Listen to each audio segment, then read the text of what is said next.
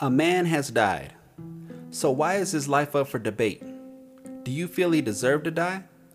Do you feel he did not deserve to die? That is the question and the reason I wrote this essay regarding the deaths of unarmed black men in America. As a black man, when my life is the continual focal point of debate, I feel people will find ways to justify my life being taken. The lives of black people have been up for debate since America was established, and in today's day and age, that debate still rages on.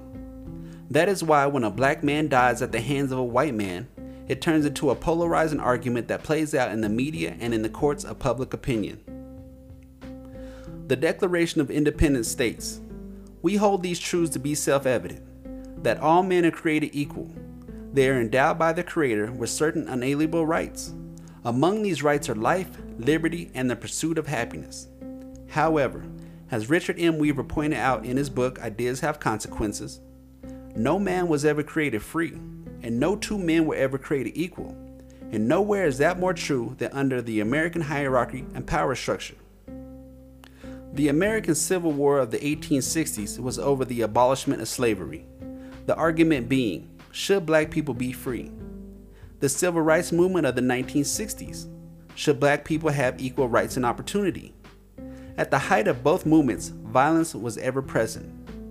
Violence against blacks is embedded in the DNA of America, but I do feel we've come a long way from the hypocrisy of the Declaration of Independence, a long way from the chains of slavery, but only 50 years removed from the mountaintops of the Civil Rights Movement. Even so, what I observe is that we have integrated with each other and have come a long way from violent racism. So why, when a black man loses his life in such a manner, Americans are willing to fight each other because one group feels a man shouldn't have lost his life, and another group feels that he got what he deserved? One, it's a red button issue for the media to feed the American public to sow discord amongst its people. Controversy sells, and sensationalizing issues such as racism generates an audience, which generates revenue.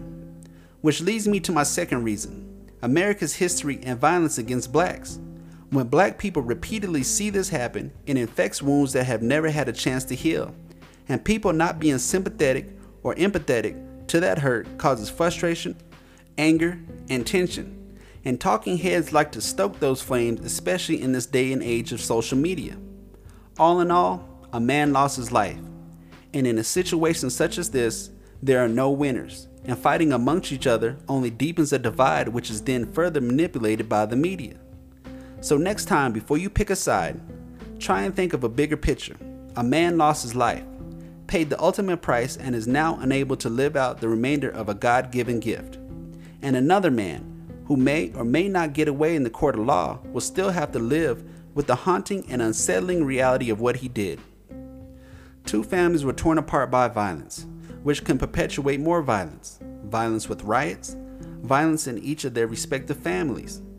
Violence breeds violence, and the media will continue covering it. So do you want to perpetuate violence by taking an unsympathetic stance, or do you see it for what it is? A tragic event in which there are no winners?